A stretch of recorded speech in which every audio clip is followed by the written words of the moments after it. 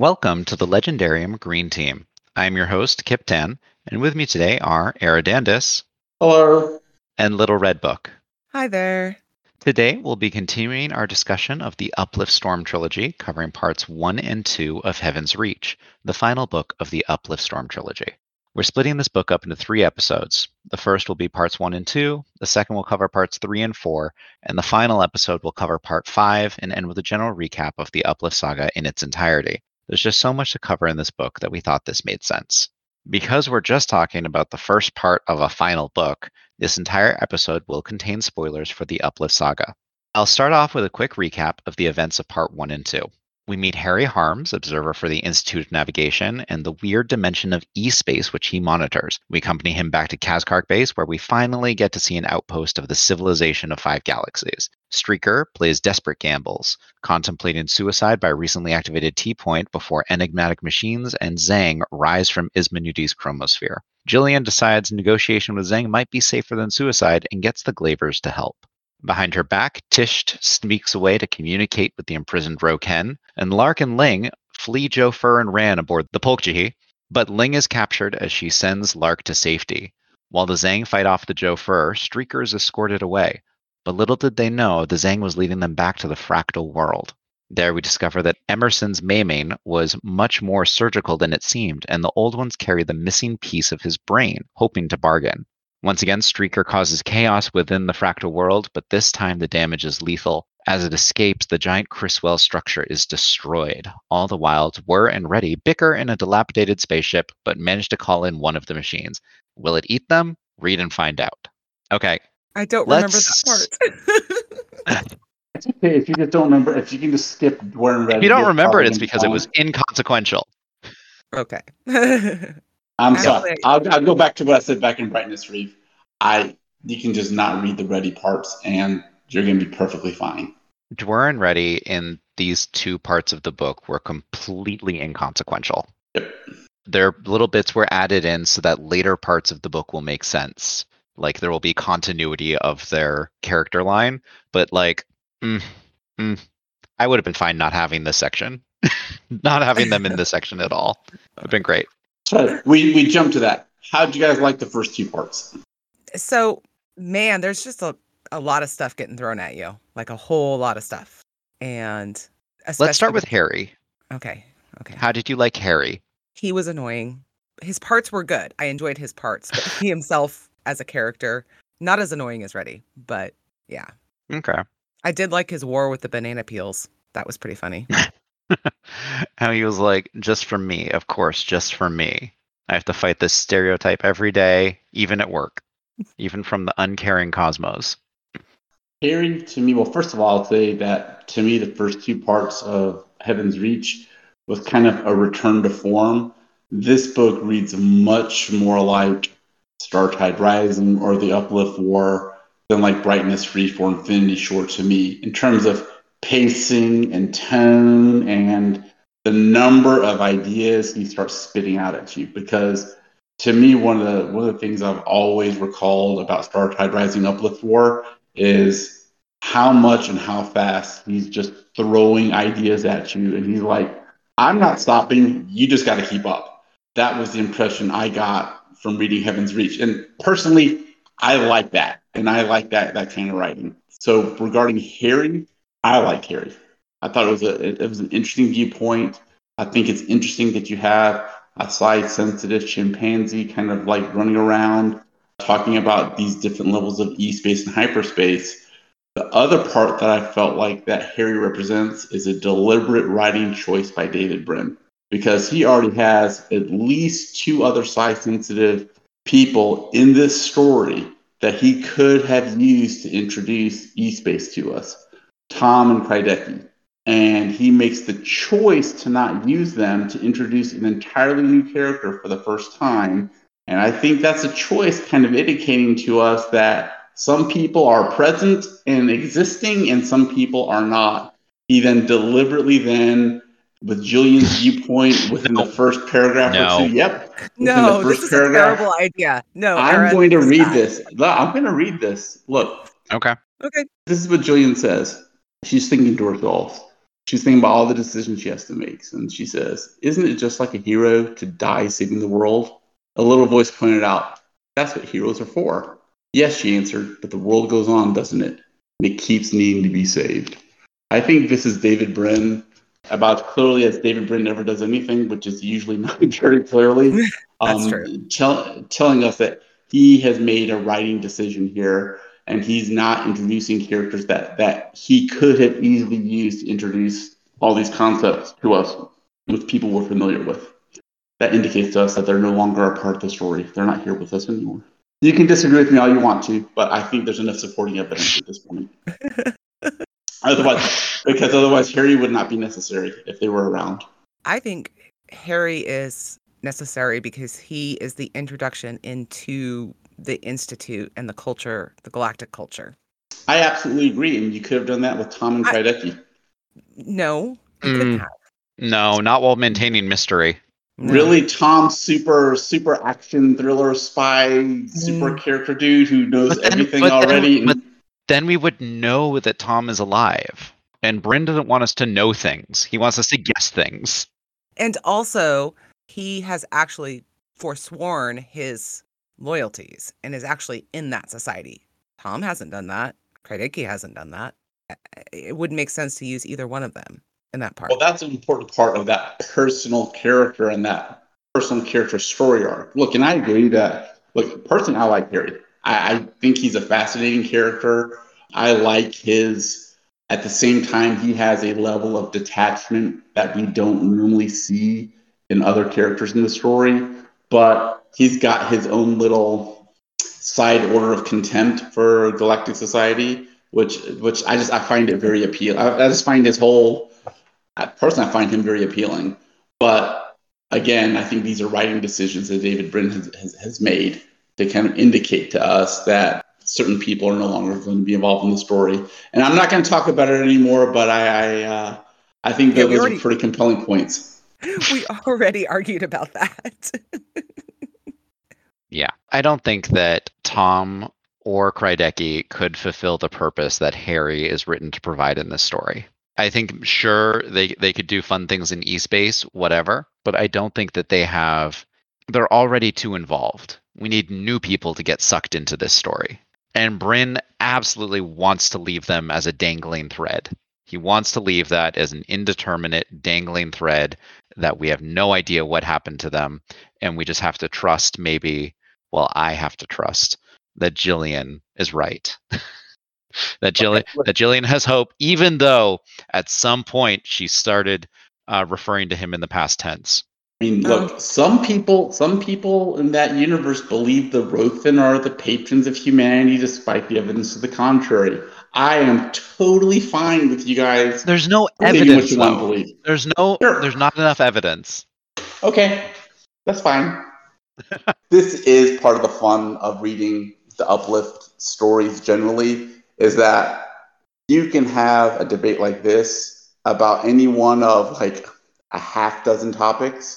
Both sides are right and both sides are wrong. That's part of the fun of reading the Uplift saga. When I said I find Harry annoying, I didn't mean that. I just mean that he is not somebody I would want to hang out with. Not that he was a bad character or whatever. So that's... It's very similar in my mind to Dedinger's faction. We know that Dedinger at least survived. We know that much. But what we don't know is if he's going to lead a successful religious civil war across the slope. Right. Brin likes us to think things like that and for us to consider all the different possibilities. And sure, I think he definitely says something about Dedinger, and he says something by providing basically the entire rest of the slope, other than these desert nomads, as not really being into the whole burn everything down.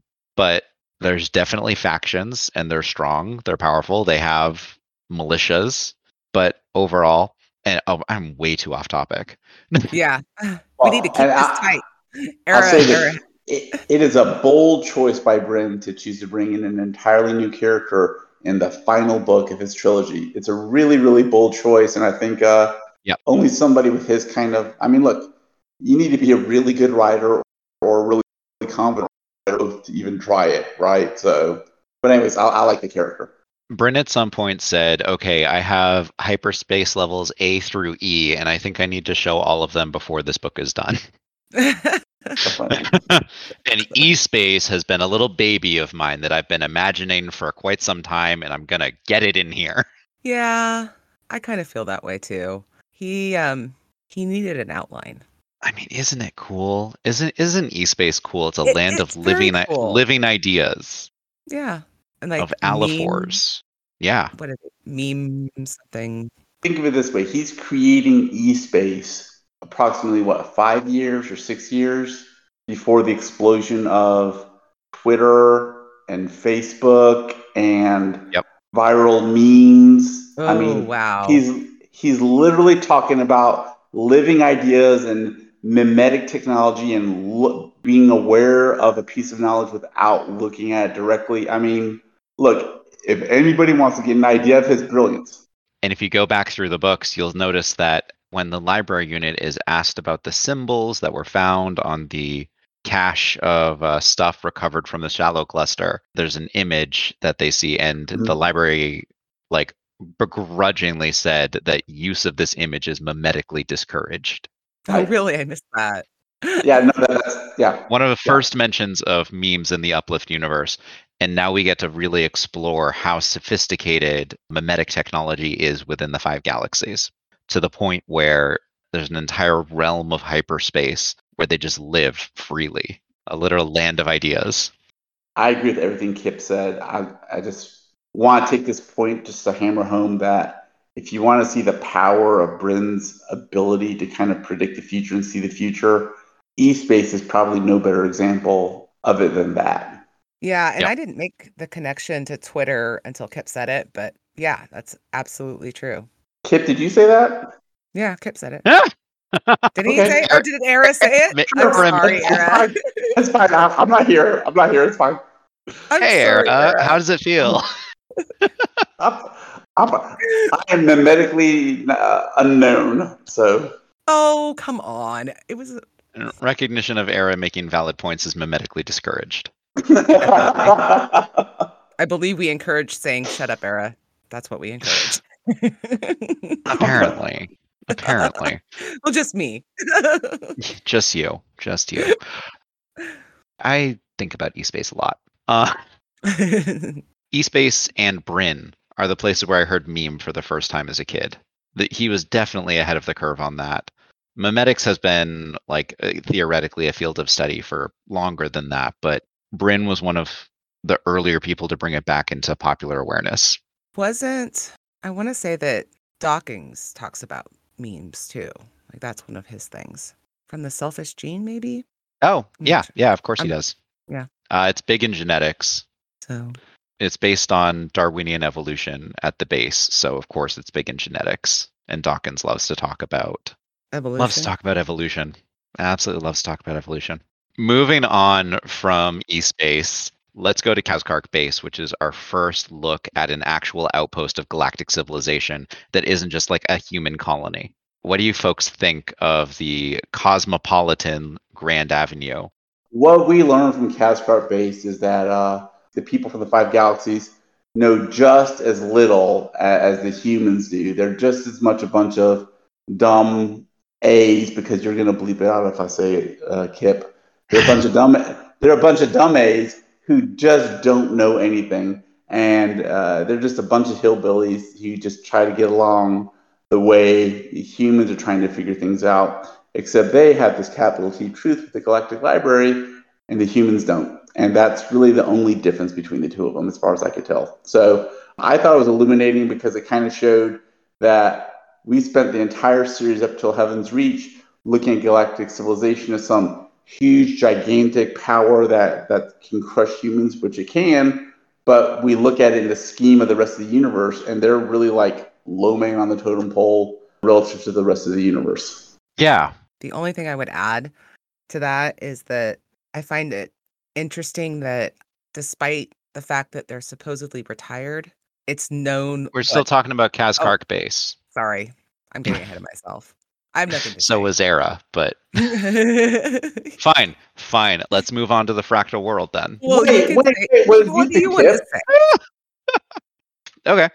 I think that Kazkark Base is a lovely little cosmopolitan community, but it's fascinating that the only reason that it's been inhabited so much as it has been in recent years is because of all of the fractious divisiveness of this prophesied time of changes.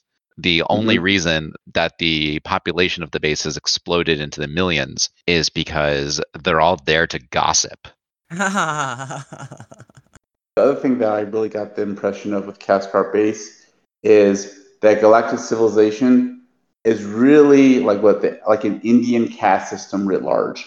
Because how many scenes? I think there was at least one distinct scene where Harry is like being super, extremely overly servile in a super contemptuous way that completely goes over the head of the alien that he's kowtowing to. And Yep. I love that. I love that both on various levels. So, anyways, Irreverence.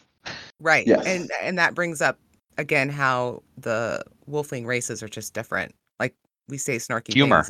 and yeah, exactly. And they don't get it. It's great. Yep.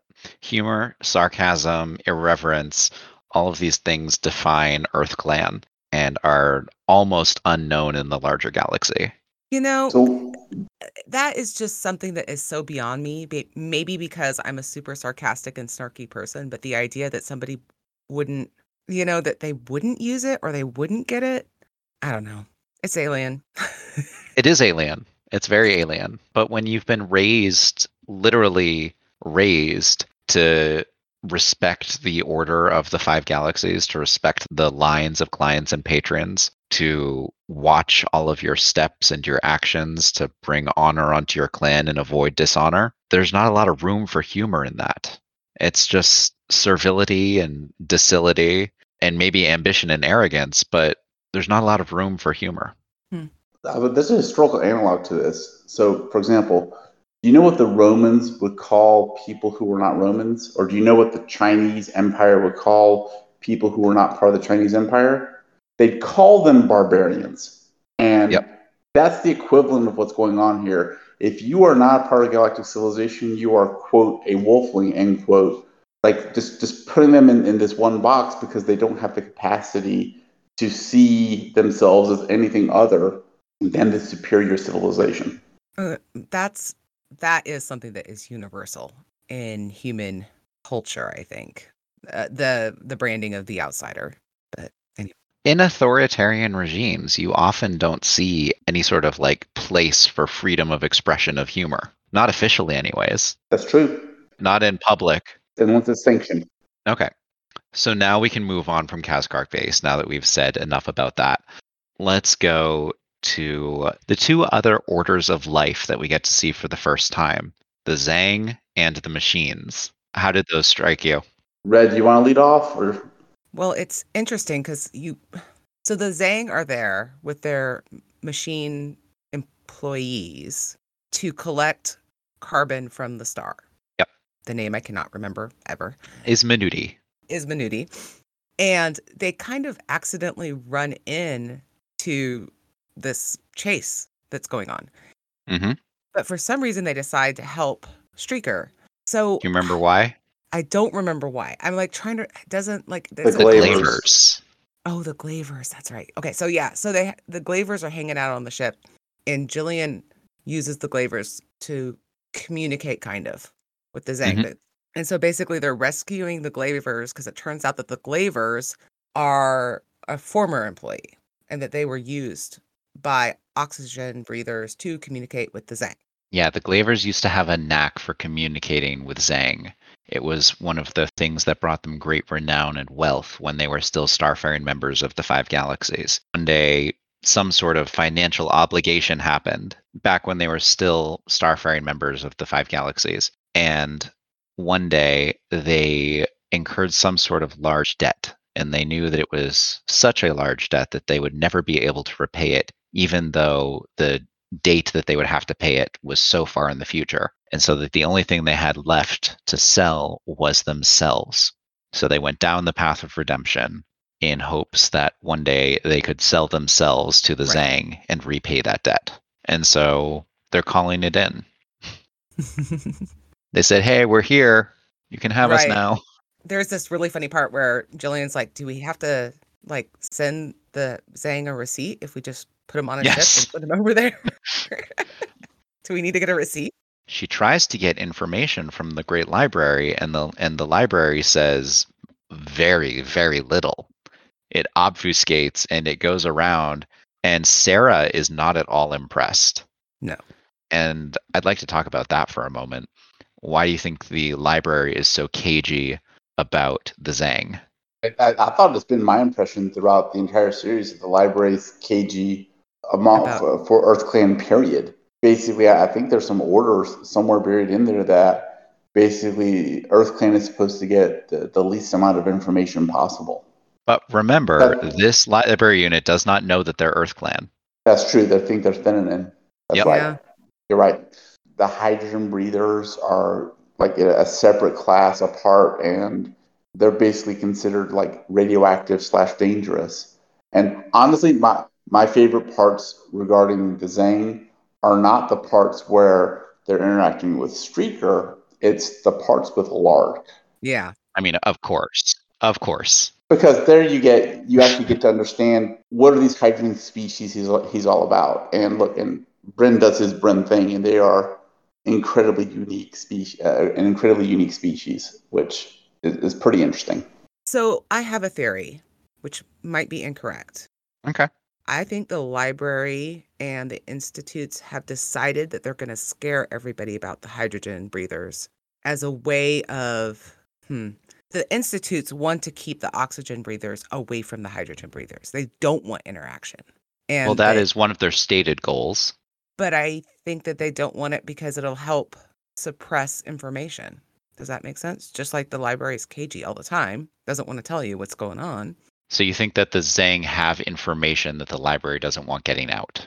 Possibly, or they just don't want the free distribution of information in general. Can we stop here for a second? Because there's a really cool moment with the hydrogen breathers where they give the Streaker this spiffy new outer shell that's like, haha, come and get us now, right? And so that's not the Zhang. That's not the Zhang that do that. That's the machines. That's the machines. Yeah, that's right. But I mean, yeah, so. No, but my point is that the Institute doesn't want any information that they can't control. And so if oxygen breathers are interacting with the hydrogen breathers, there might be information that's not in control of the Institute. The Zhang don't even have to have a specific thing. They just don't want information out there that they don't control. That's my theory.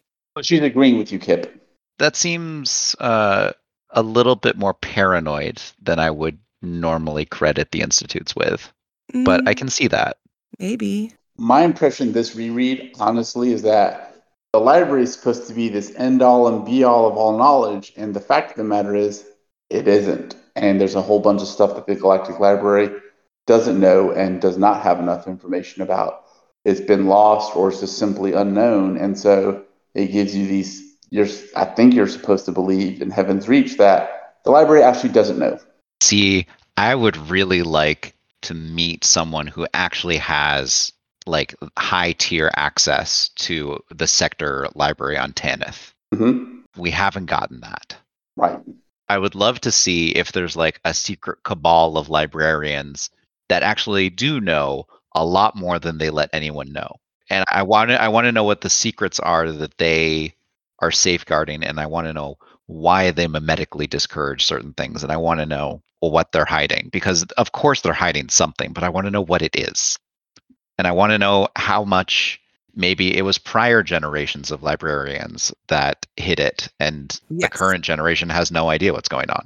That right there. Like, institutions are all about defending the institution. They may not even know what's going on. Like the current ones. It has a very foundation feel to it, but there's a portion in the early foundation books where they're kind of going through the course of losing and relearning technology. And there's a part where... No, well, look, there's just simply a part where they're using technology without knowing what the hell it is. And that's kind of... That seems to be what you guys are saying. They're doing things without knowing what it means. And this is the way we've always done it. Right. So we're doing it this way. Yeah. but somewhere in the library, there's got to be like a department for mimetic discouragement. And I want to know, I want to know what their like day-to-day task list looks like. It's got to be in there. Oh, okay. There's got to be more information than we have access to, and it's fun to wonder about what it is. Which that's Bryn. That's right. I agree. I mean, this is practically his trademark of, I'm going to give you a lot of information, a lot of questions, and I'm not really going to answer anything for you. I'm just going to tell you my story. And if that happens to give you some answers along the way, great. If not, that's fine too, because life is like that. You might get the answers and you might not. And the thing is that's, yeah, exactly. I have nothing to add to that. Never mind. I do feel like I caught him in a continuity error, though, this read through around. I need to hear this. When they first talk about the time that the Streaker went to Oaka, the green world, and the Institutes betrayed them, I think the first time they mention it, they say it's the Navigation Institute. And then later they say it's the Library Institute. And then later they say it's the Library and Migration Institute. I think you're right. I think you're right. You are. Are you proud of yourself? I'm a little proud of myself, yes.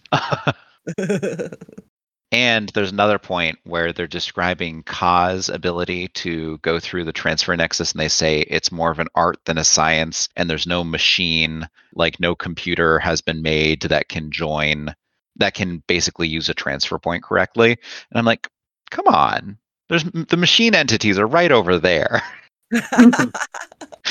You're really telling me that there's no AI that can do this. And also, we just listened to Reddy's little teaching module talk about how the AI on their salvage ship had degraded below mentation level 6, which meant it couldn't use a transfer point anymore. And like that clearly seems to indicate that there's some sort of automated transfer point mechanism that you could use. Maybe it's just prejudice and bigotry. I think it has to go with the orders of life. I think that or the orders of intelligence. I think if a machine is capable of navigating a transfer point, it's not going to be a part of the oxygen civilization. It's going to be a part of the machine civilization.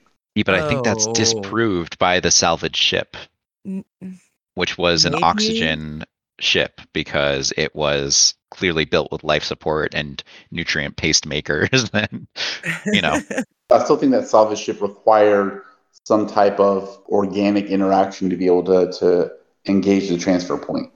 I think I'm going to go with Era on this one. Yeah, I think that they have AI, but it's not powerful enough.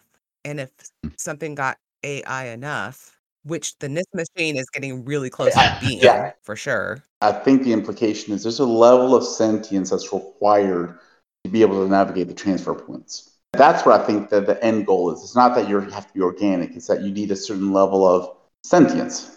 I think there's a level of sentience to navigate a difficult transfer point.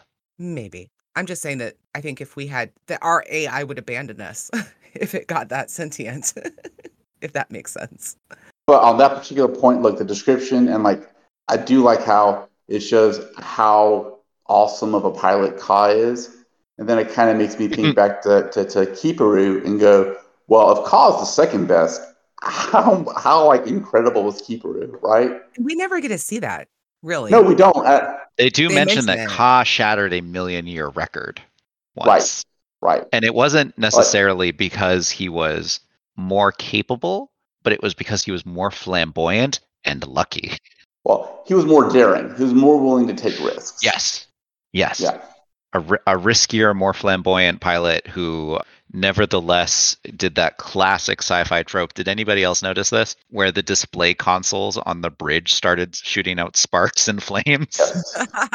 Yes, I did. Which makes no sense, but it keeps happening. They had to get fire extinguishers to the bridge. I think Red would enjoy this one callback. When they talked about he broke this million-year record, I couldn't help but think, so Ka's Maverick and Kiparu is Iceman from Top Gun. Or am I the only one who got that? I did not get it because I've only watched Top Gun once in my life, and it's not like something I watch a lot of, but yeah, now that you say it, I get it for Well, sure. Ken, if you're listening to this, I hope you appreciate it. So, He did like the Earth Tanith run or something in only 5 Mictars. yeah. I was gonna I go with thought of him as like Kavi. Han Solo Exactly, that's where I went. Yeah. Yeah, Han Solo. because Mictars are a unit of distance, much like parsecs are. Right. I mean, both of them involve singularities, didn't they? Yeah, Wow. they Hmm. did. Yeah, Bryn just sneaking those little tidbits in. Indeed. Okay. So we've gone on to our first 2 orders of life, and let's go on to the next one that we get, which is the retired order. Era, you've already talked about this. You've already said how they compare like another ants to mountains explanation, much like how Earth Clan was to the 5 galaxies in the first place. Mm-hmm. How cool is a Dyson sphere? I was about to say, Red apparently had a lot to say, so I'm going to be really interested to see what she had to say about the old ones. About the old ones. The old ones are, so like I said, they pretend to be uninterested, but they really aren't. They are willing to intervene on behalf of their grandchildren, so to speak. Yep. When you poke their grandkids, they come to the rescue, kind of. Or if you poke them, I guess. And they're pretty evil. They're pretty evil, guys. I want to say one thing here. Okay. I want to say that it's very important to remember that we get information in the Jofer points of view, where specifically from Ewasks, where he notes that most of the population of that Chriswell structure had already departed. They'd already Yes. left. Yeah. And There's like, so it's very possible that most of the people who were left were just the fanatics, and that's the people who remained are the fanatics, and the people who left are people who had no weren't tolerance for interested. that. Right. Yep. That's fair. In fact, as Streaker is flying away, there's also a bunch of people that are fleeing that are old ones. Yep. There's a flotilla of retired ships. Right. But what they did to Emerson, where they basically are ransoming a portion of his brain to him. Yes, they are. I was just like, oh my God, that is terrible. Because he can think for a minute. He can think Oh. for a minute. This is what I needed. When they said they ransomed his brain and he was their backup plan, Right. I think their first plan was to ransom it not to Emerson directly, but to ransom it to the survivors of Kithrop. Oh, wow. Huh. What do you think, Era? Oh, no. It's interesting. It's an interesting point. I don't know, like, when you guys start talking about Emerson, I'm getting all emotional again because that was Oh my God, right? the first time I read it, I was like, yeah, whatever, right? But I'm older now. I've been through a lot more, and reading what Emerson has gone through, it really affected me in a totally different way than it did the first time I read it. It's probably the most level 3 thing to use Legendarium's level 1, 2, 3 that I've probably read in any of the Brim books to date. Like, you get older, you lose your physical capacity somewhat, right? And God forbid, thank God I haven't had this, but like you have a heart attack or you lose something of yourself along the way, and then you just simply can't do it anymore. And then he's given this moment where you can have it back, and he's refusing. Of course, he's refusing, right? But just when Bryn talks about like how there's levels of despair that Emerson didn't know he could reach, like that hit me. That really did. That hit me really, really hard. I mean, look, anybody who is alive, who lives long enough, you're going to lose somebody you love. Can you imagine like losing someone you love and being given the opportunity to have that person back, and then you have to say no, and then they're gone forever?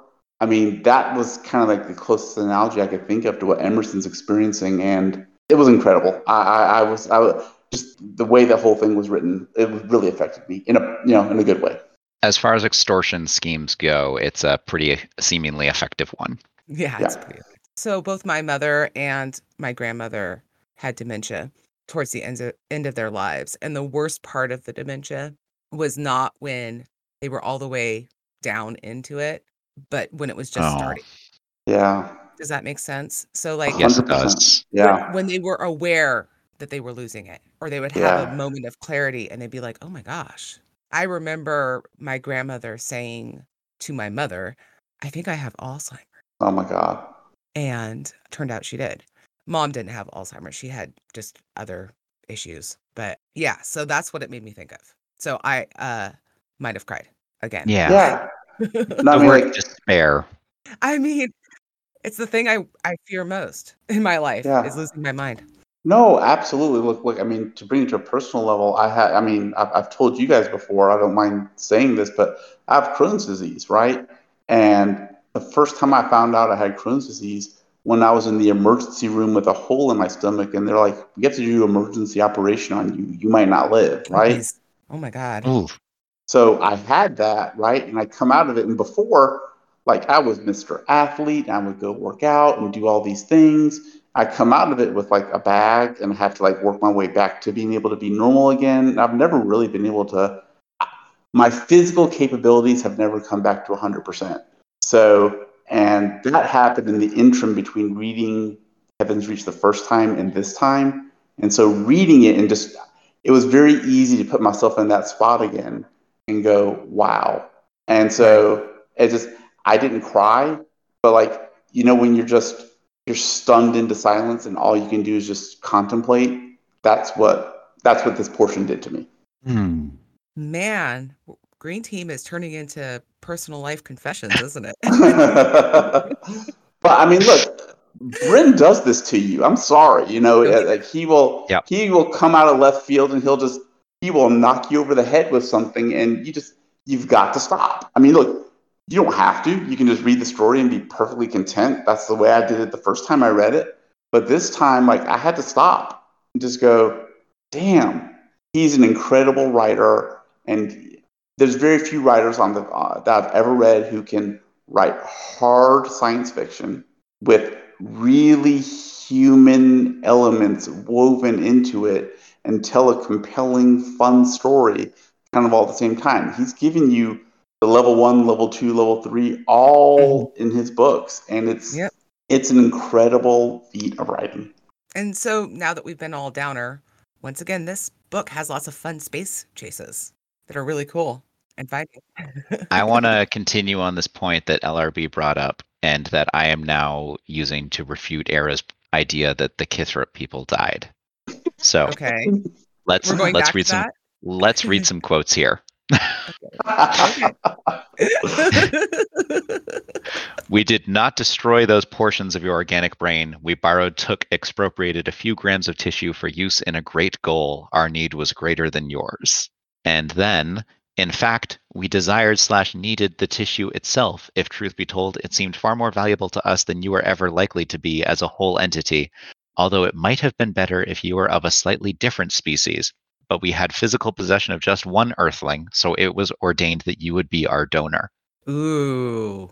And then some of us still have faith/confidence in that plan, though it was at best always a gamble, an attempt to bribe one who was far away from here. Ooh. I like this. So I think they wanted a dolphin language center to replace Krydeki's missing one and then get the location of the shallow cluster out of him. Never know. We will never know, will we, Kip? We will never know. But I think this is the clearest that we get from the old ones, at least so far. So again, I want to come back to, we mentioned this at the beginning of the podcast, and I think it's worth hitting the point now. This thread is left unanswered. And I can argue from the book points that prove my point, and Kip can argue points from his book that prove his point, and we're both right, and we're both wrong. And that's the beauty of reading this story, is that you can read it and get your own story out of it, and then the person next to you can have a completely different interpretation of it, and it'd be just as good. So I love that. Number one son has not read as far in the series yet, but he's on your side, Era, just so you know. Yeah, well, I never liked him anyways.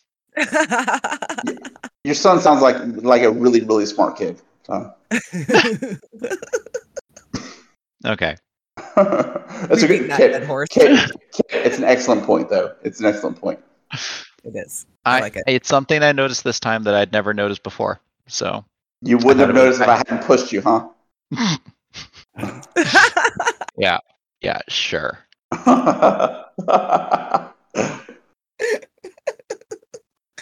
Does anyone have any points to go to that they want to get to before I do our last one, which is going to be about looking backwards on the fractal world from the point of view of Streaker going through those two displays? Just want to touch for a minute on, I guess, was everybody's thoughts on the Streaker crew. And when I'm talking about the Streaker crew, I'm thinking of Tisht versus Alvin and Sarah, and kind of, because there's a whole lot of stuff going on this trip. And what I was struck by this time, if you remember back in Star Tide Rising, Julian had a control. Like, she knew what everybody was doing.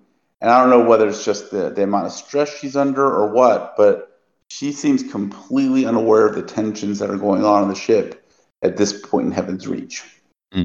What I didn't know if anybody got any thoughts on that. So no, I think you're right. I think Jillian, they mentioned multiple times that she has almost near complete loyalty from the crew at this point. This is the crew, this like skeleton crew that they have left. They all trust her, and they think no one else could have gotten us through these last 3 years. And it's only Jillian and Tisht that seem to really doubt it. And Tisht, I mean, poor girl, not acting logically anymore. No, she's back in her little cult, and I mean, she's seeking the safety and comfort of religion.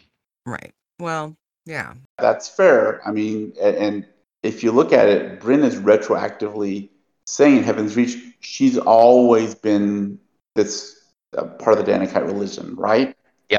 And she's falling back on it, I guess, at this point in times of stress. So I mean, it's not an unreasonable stance that Kip is. I mean, she knows she's committing treason. She knows that.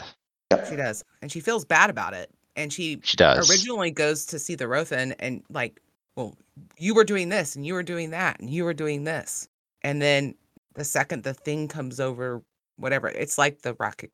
I don't know, whatever, you know. And she thinks about all of her doubts. She thinks about all of the stories that she's gotten about what the Rothan did on Jijo and how they were criminals and how they sold out Jijo to the Jofur and how they were complicit in the potential extinction of the Jikek.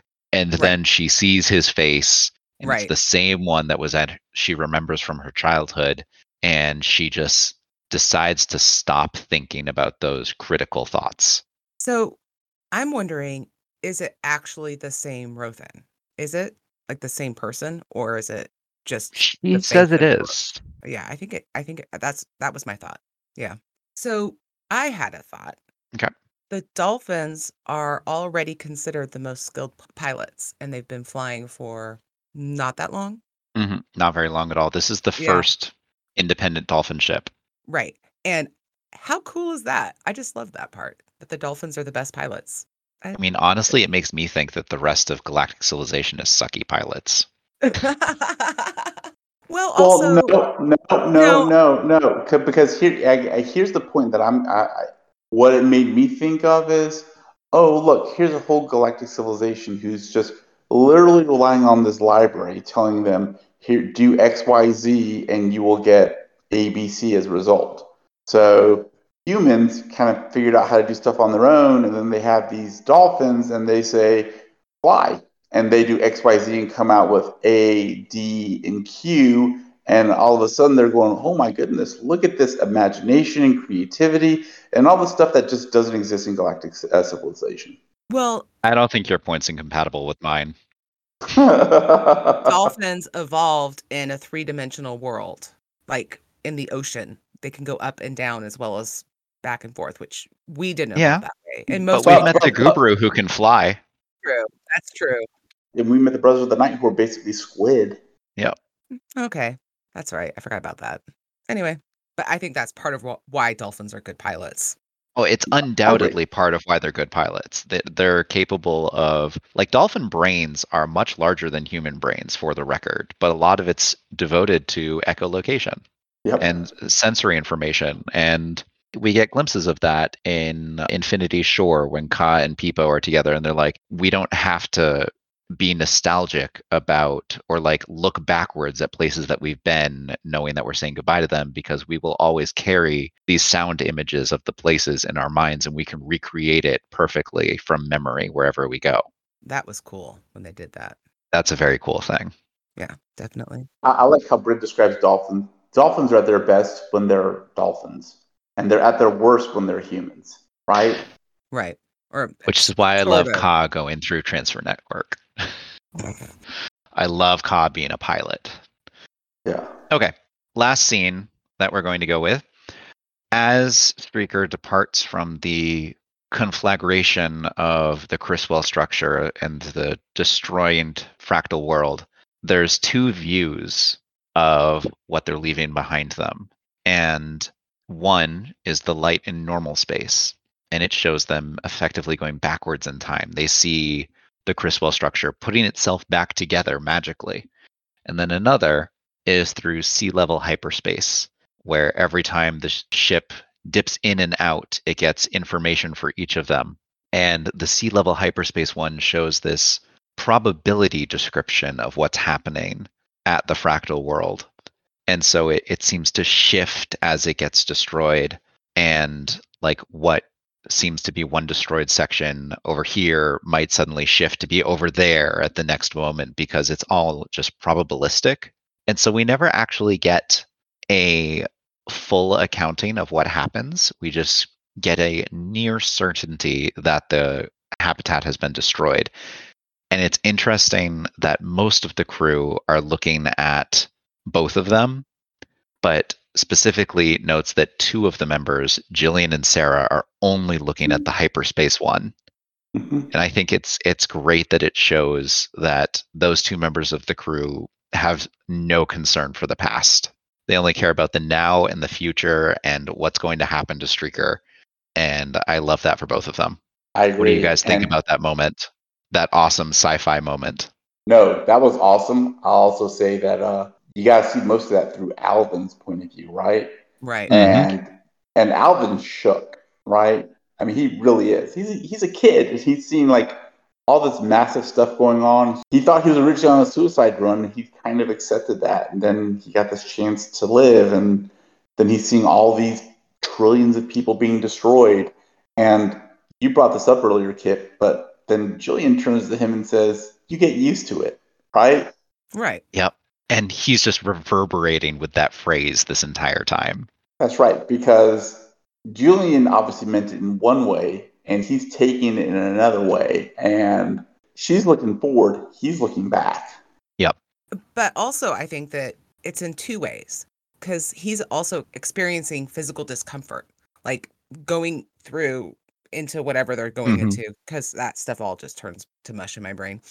So I think he initially took it as you'll get used to it, as in the physical distress. He's Where not in physical distress at that moment because they haven't gone into the transfer point yet. That's Okay. when he gets sick. He gets Yeah. sick in the transfer points. Okay. And What- at this point, yeah. they're just going through sea level hyperspace, which has no effect basically on your body. No, Okay. when she says you get used to it, he's looking back and seeing the fractal world being reformed. At the same time, he's aware that the fractal world is getting completely destroyed. Jillian Okay. is only looking forward when she tells him, and so she's only seeing, "Hey, look, this place is probably toast." And Yep. her response to him Yeah. is, Yeah. "You get used to it." Okay. I must have conflated the two in my brain, because I was trying to finish up the second reread, and so Yeah. It's a really powerful point. Go ahead, Kip. She is looking forward, and that's her job. That is absolutely her job as the captain of this vessel. She has to get the most up-to-date information and can't waste any of her time on looking at what the fractal world looked like before it was destroyed. But Okay. he is the chronicler of this story, and so he needs all of the information. He needs a high-level overview of everything. He Huh. doesn't need to know necessarily what's coming next. He just needs to write it down as it happens. And so he needs to write down the story of both of these screens. And that's his job. His job is to take in all the sides of this. And I like that for him too. I do like that he seems to be the one that's the most affected by this, right? Because his friends are varying degrees of unaffected by what's going on with the fractal world. And honestly, it makes he may not cool. He may not be completely a humiker, but he's the most human point of view that we get, like from at that point in the story.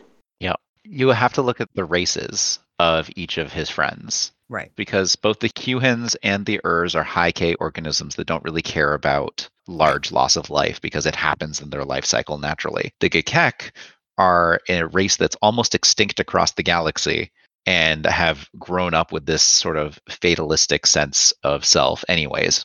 And then these humans, they're all used to it. Sarah is just looking forward to the future and trying to help out. And Alvin knows that he can't help, knows that he doesn't have advice that he can give about strategic planning or hyperspatial maneuvers. And he laments that, but he does know that he can tell the story. Right. So I was going to say, interestingly, Ewasks, is that how we decided we were saying it? Ewasks. Yeah, Ewasks. They, whatever, within the rings, there are rings that are mourning the loss of trillions of lives. And the Master Ring is like, don't worry about it. But the other rings were, they were having a discussion about it. So he's actually the one that is the second most affected. Yep.